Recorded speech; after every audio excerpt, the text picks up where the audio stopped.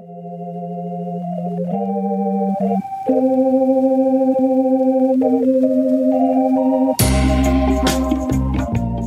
is Cover Story with Stephanie Shonekan. It's a show where I have conversations with folks about the song covers we all love and examine the stories behind why we like them. I'm interested in uncovering the personal stories about how we connect with these great songs and what these songs mean to our lives. Ultimately, I get my guests to choose a version of the song they prefer and to defend their choice. Today, I'm chatting with my good friend, Brian Booton, about a song that's very personal to him and also to me. And that song, I'm Here. It's a song about taking stock of what you have. I got my house, it still keep the cold down.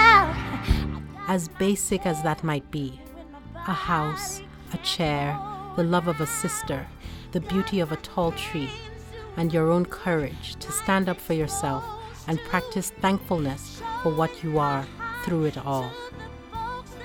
And none of those themes are surprising, since the song is inspired by Alice Walker's book, The Color Purple, and comes from the soundtrack to the musical version of that classic. So this episode, we're comparing the two artists who brought that song to life on Broadway. First, in the original Broadway version of 2007, with the artist Fantasia's interpretation of the song, and then in the 2015 Broadway revival of The Color Purple with Cynthia Erivo's version that brought down the house. So we'll break down what this song means to us on this episode of Cover Story with me, Stephanie Shonekan.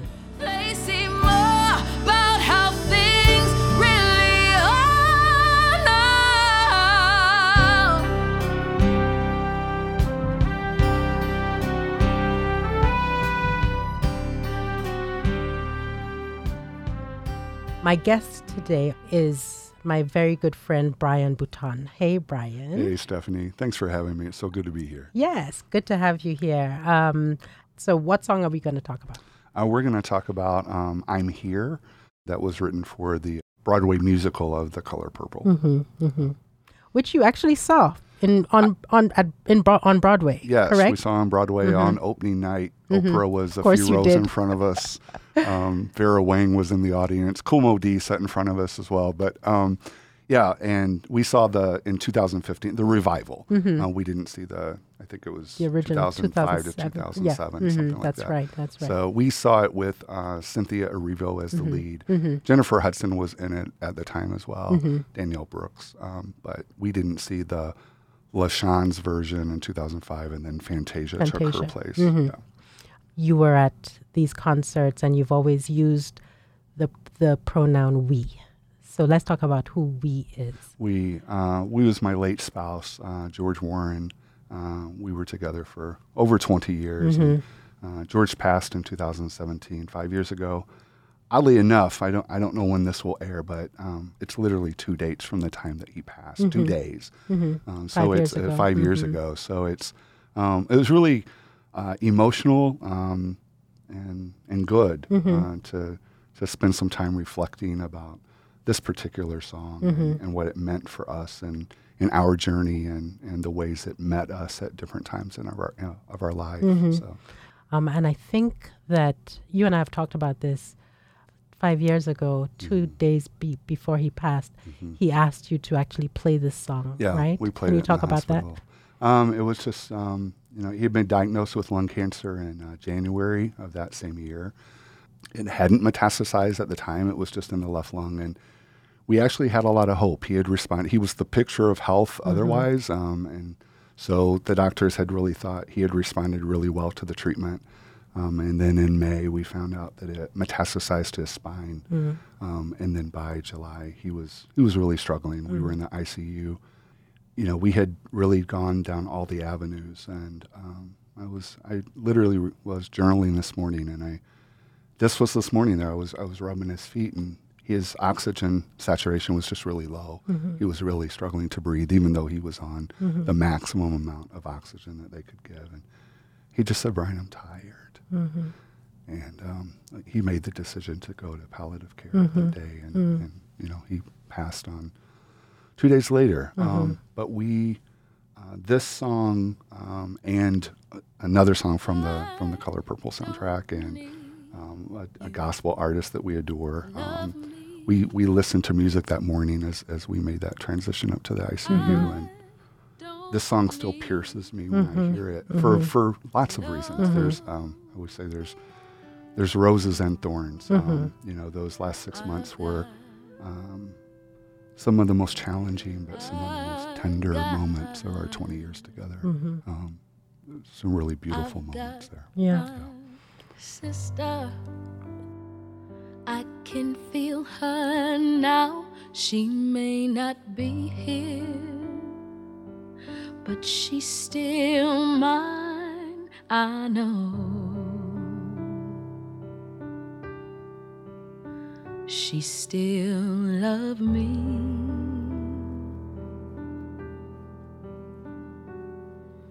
Got my children, I can't hold them now. They may not be here.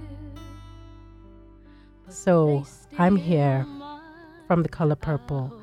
And the two versions we're going to talk about this afternoon are the version by Fantasia Barrino and the version by Cynthia Erivo. Correct. So we'll get to how different those two versions are. But in its essence, this song is really about being present, right? Being in the moment and sort of reflecting on all the struggles that have brought you to this point. It's a song about love, self-love, but also love for family. The fact is that you were together for 20 years and could not get married until laws had been passed. Right. To allow that. Correct. So in 2015, when marriage equality passed, and it was weird. George and I didn't always think of. I always said it didn't make a difference in terms of us, but it did. It did. And I think about even the the rights that I had in the hospital, and in terms of afterwards, in terms of the decisions that needed to be made, and I was able to really follow George's wishes, and the song. It's interesting in terms of its context in the play about this journey of self-love and overcoming adversity. But I think there's some really universal themes that it addresses, and I think when you grow up and you internalize maybe society's messages that you don't fit society's idea of beauty, or you don't think that your life matters, or you don't see that your love matters, or the lyrics are, I don't need you to love me. I don't need you to love me. I don't need you to love. I don't need you to love. I got my, right? And then the lyrics go on to say what this person has. And so we look for external validation for so much of our lives. And we come to some point where we say, it's whether anyone loves me or not outside of, this external validation that I'm seeking, that we have to come to the point of looking in the mirror to say, I matter. Yeah, is that part at the end of the song, and we'll get back to the beginning because I do want to get back there, but there's a part at the end of the song where, and I would say this song it's dynamic. I mean, it changes tempo, it changes mood, but at the end, the conclusion is where she says, But most of all, I'm thankful for loving who I really I'm thankful for loving who I really am. Yes. And you and George had a love that was real. Yes. to actually see that you all let me into the hospital as well. You allowed me that privilege of coming in at the end, and to see that you want to show that to the world and say, look, this is real. It's been 5 years, and I know you have struggled. Mm-hmm. And the song has this song in some ways been, I don't want to use the word comfort. You and I have talked about grief. Yes. We've both lost loved ones. Mm-hmm. What do songs like this do for you? I think a lot of people have a really hard time remembering. When I say hard time remembering, it's painful to remember. I hold gratitude in one hand and I hold grief in the other. They really do sit side by side. My notion of grief has changed a lot over the last 5 years. My mom died when I was 9 in a car accident, and my grandparents are both, my dad's dead, like lots of folks are dead. Mm-hmm. And I had this notion of grief that you go through it and you come out on this other side, that you have a period of sadness and then that's over. And then you're able to just reflect and like just remember the good times, or that the good times mitigate the sadness that you feel. And I will say that this is not the case with this. My notion of grief is different in that it is background music in my life. It constantly plays. It'll be there. It's always there. Mm-hmm. I can choose to tune into it. I can choose to turn it down. But this analogy of background music, we're talking about music, and that is. Sense, it constantly plays. And there's times where I'll tune in, and there's times where I maybe won't let myself tune in as much. But this song has such incredible memories for me. And this was the song that our dear Simone Sparks sang at George's Memorial. But the pictures we put to this really illustrated our life. Got my house, it still keeps the cold out, right? Got my chair when my body can't hold out. Got my hands. Got my hands doing good like they're supposed to. Doing things like I'm supposed to. And George was an incredible cook. He was known for all these incredible dishes that he fixed. So I remember the hot sauce that we took away from the memorial service. Chili powder. Yes, it was chili powder. Yes. That's right. But showing my heart to the folks I'm supposed to. So there's just these images of not only us listening to this song throughout the years, but also the ways in which this imprint of how I memorialized him that went along with the lyrics so well. Yeah. It's interesting that you have come to this point in your journey with the grief, right? With life and the cards that have been dealt, which takes us back to The Color Purple, right? So The Color Purple, of course, a book that was a novel written by Alice Walker in 1982. And the central character of this film is a woman called Celie, a black woman called Celie. And we should mention that George was black. We take it for granted that everyone knows George because he was such a big person in so many ways. But Celie was a black woman who really struggled, through life just kept hitting her down. And this song comes at the end of Act 2, which is the end of the show, honestly. And I remember I saw this show in Chicago with my mother. And this song just brought you chills because she's looking back on all of this. Yes. Just as you've described, looking back at all that you all went through and all that you've gone through in this journey in the last 5 years. And now you come to this point where you say, that is part of my life. It'll always be part of my life. And I'm going to stand here tall. As the tallest tree, right? Yes. And I can still live a bountiful life. Yes. Even though I can still grieve what happened to me coming to this point. Yes. This is Cover Story with Stephanie Shonekan. We'll be right back.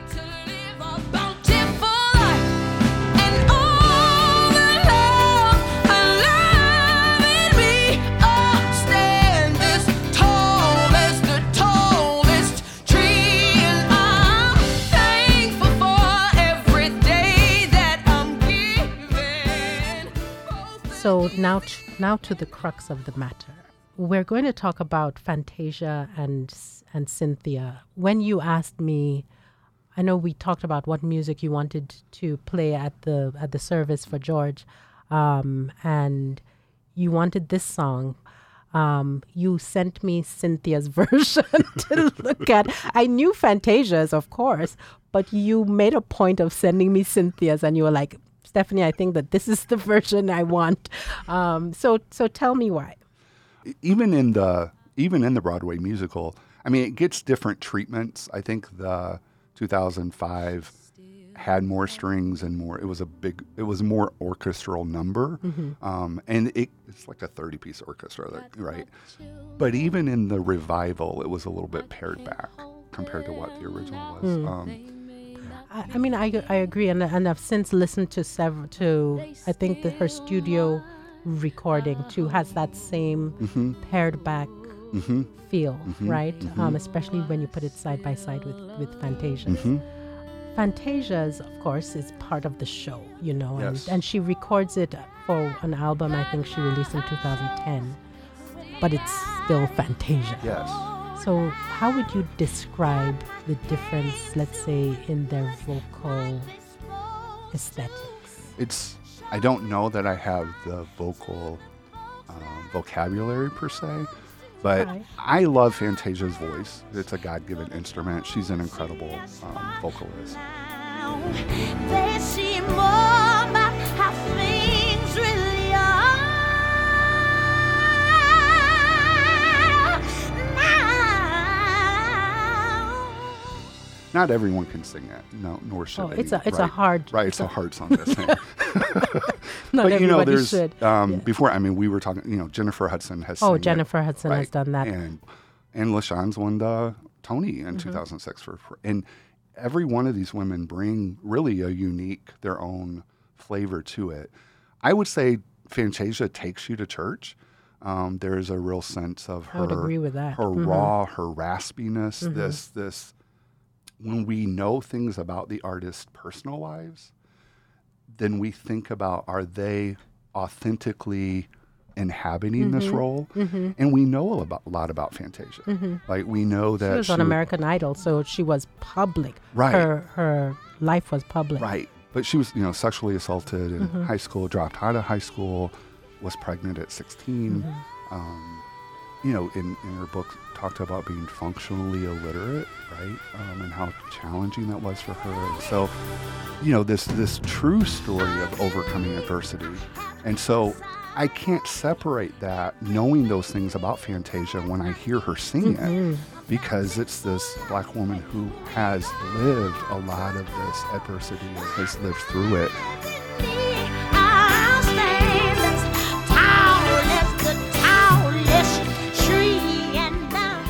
It's not without controversy in terms of some of the things she has said about women in leadership or, other things like that. But I can't separate what I know about her. So when I hear her sing it, I think vocally there is this real conviction.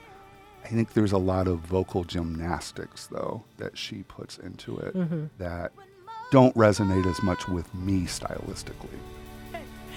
I'm thankful for loving who I really am. But no one can take away the fact that I don't think anyone could hear Fantasia sing that and not feel something. That makes the song believable. Yes. But I do take your point that some of that is certainly also what we know about her and her journey. Yeah. Which we don't know as much with Cynthia Erivo. That's exactly right. I know that she was born in London. Her parents are from Nigeria. They were immigrants. Her parents separated early. Shout out to all the Nigerians, like myself. Carry on. And she has identified as queer, and she has been vocal about that journey for herself as well. So, I can't separate that from her as well as a gay man, knowing that that's been part of her life experience. So that resonates with me as well. So when she says, I'm beautiful, right? Yes, I'm beautiful. And I'm here.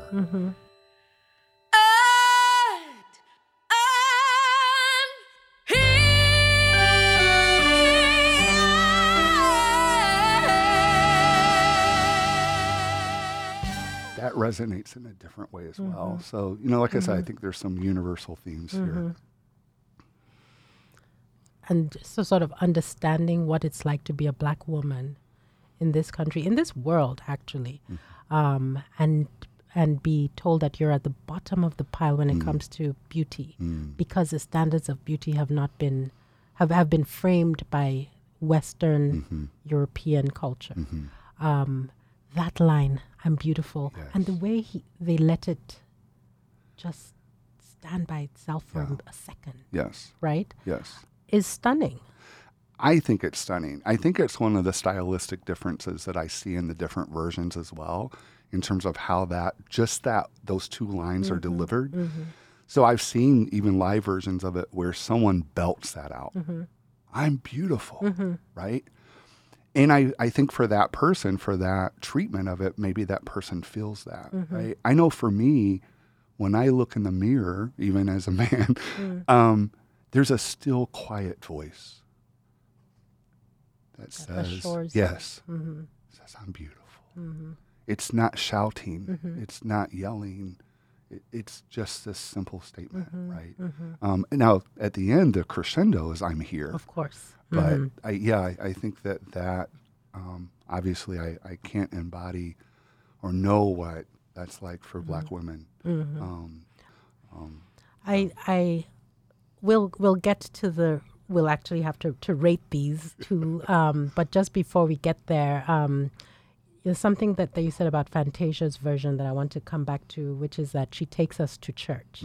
And I happen to know that you also have a background singing in a Black gospel choir, so you know what this is, right? You understand the approach to this kind of music. Sure, yeah. When I went to undergrad at University of Illinois, Urbana-Champaign, I joined the University of Illinois Black Chorus. So sang in the Black Chorus for a number of years as a student and then as a community member when I stayed on there. So it was a very transformative experience for me. So Brian is a white redhead. How many white redheads were in the choir? Actually, believe it or not, just over the years, other folks, there were peppered in white folks here and there kind of thing. But at a predominantly white institution, when I left the choral rehearsal room, I was in the majority again. But for those 6 hours a week of rehearsal, and I was in travel choir, very cognizant of the color of my skin. And I think Fantasia has that background too. Yeah, I mean, she grew up in the Black church. Yes. And so she brings this to her version. Very much so.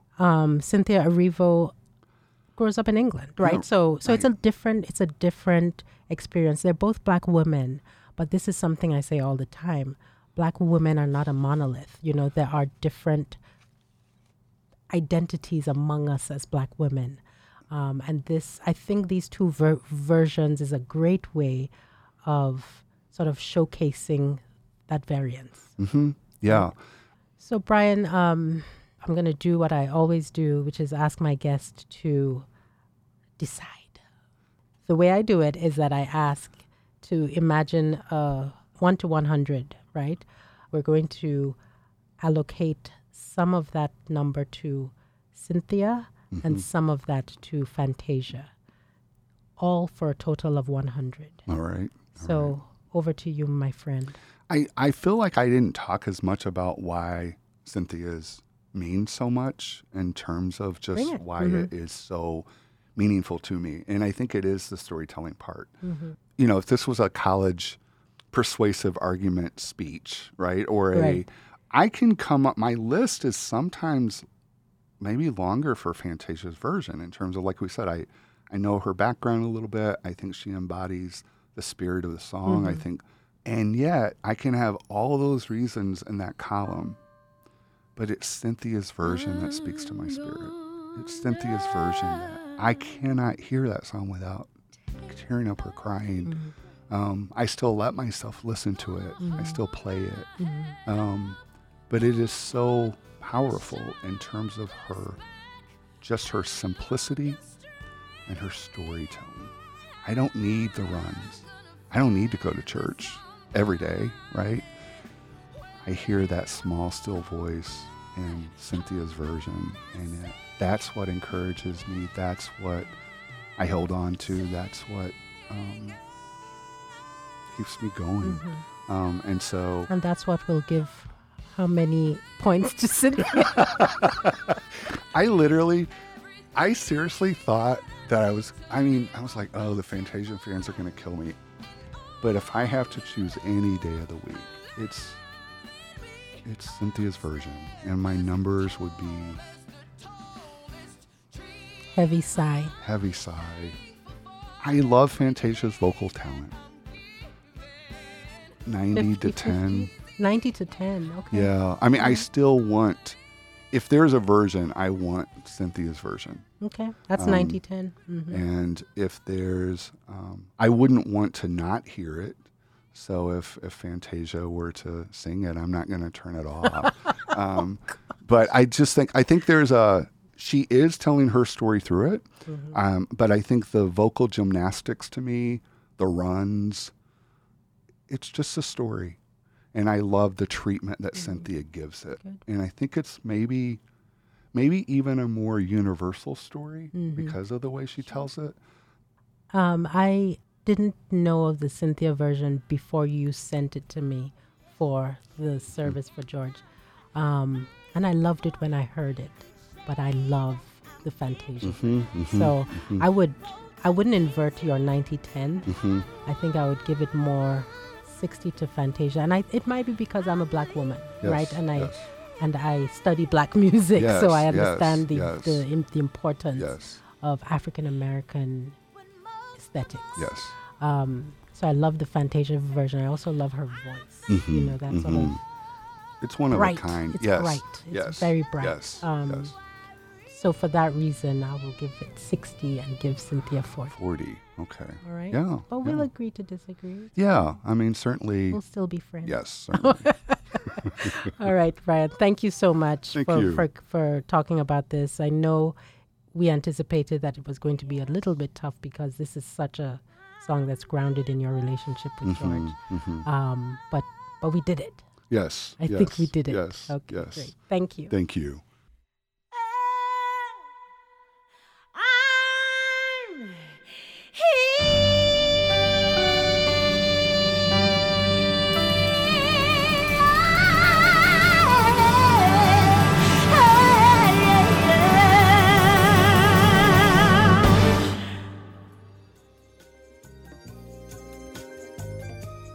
You've been listening to Cover Story with Stephanie Shonekan.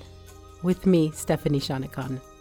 Cover Story with Stephanie Shonekan is produced by Janet Saidi, Ryan Famuliner, and editor Aaron Hay.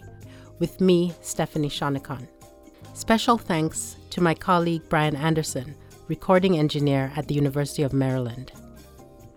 That's it for this season of Cover Story, but that's not the end of the conversation. We'll still be here listening and discussing and plotting our next season. And you can stay in touch with us. Find us on Twitter at KBIA and at VoxMag, and online at kbia.org. Also at voxmagazine.com. Thank you for joining us. Keep listening and keep in touch with us at Cover Story with Stephanie Shonekan.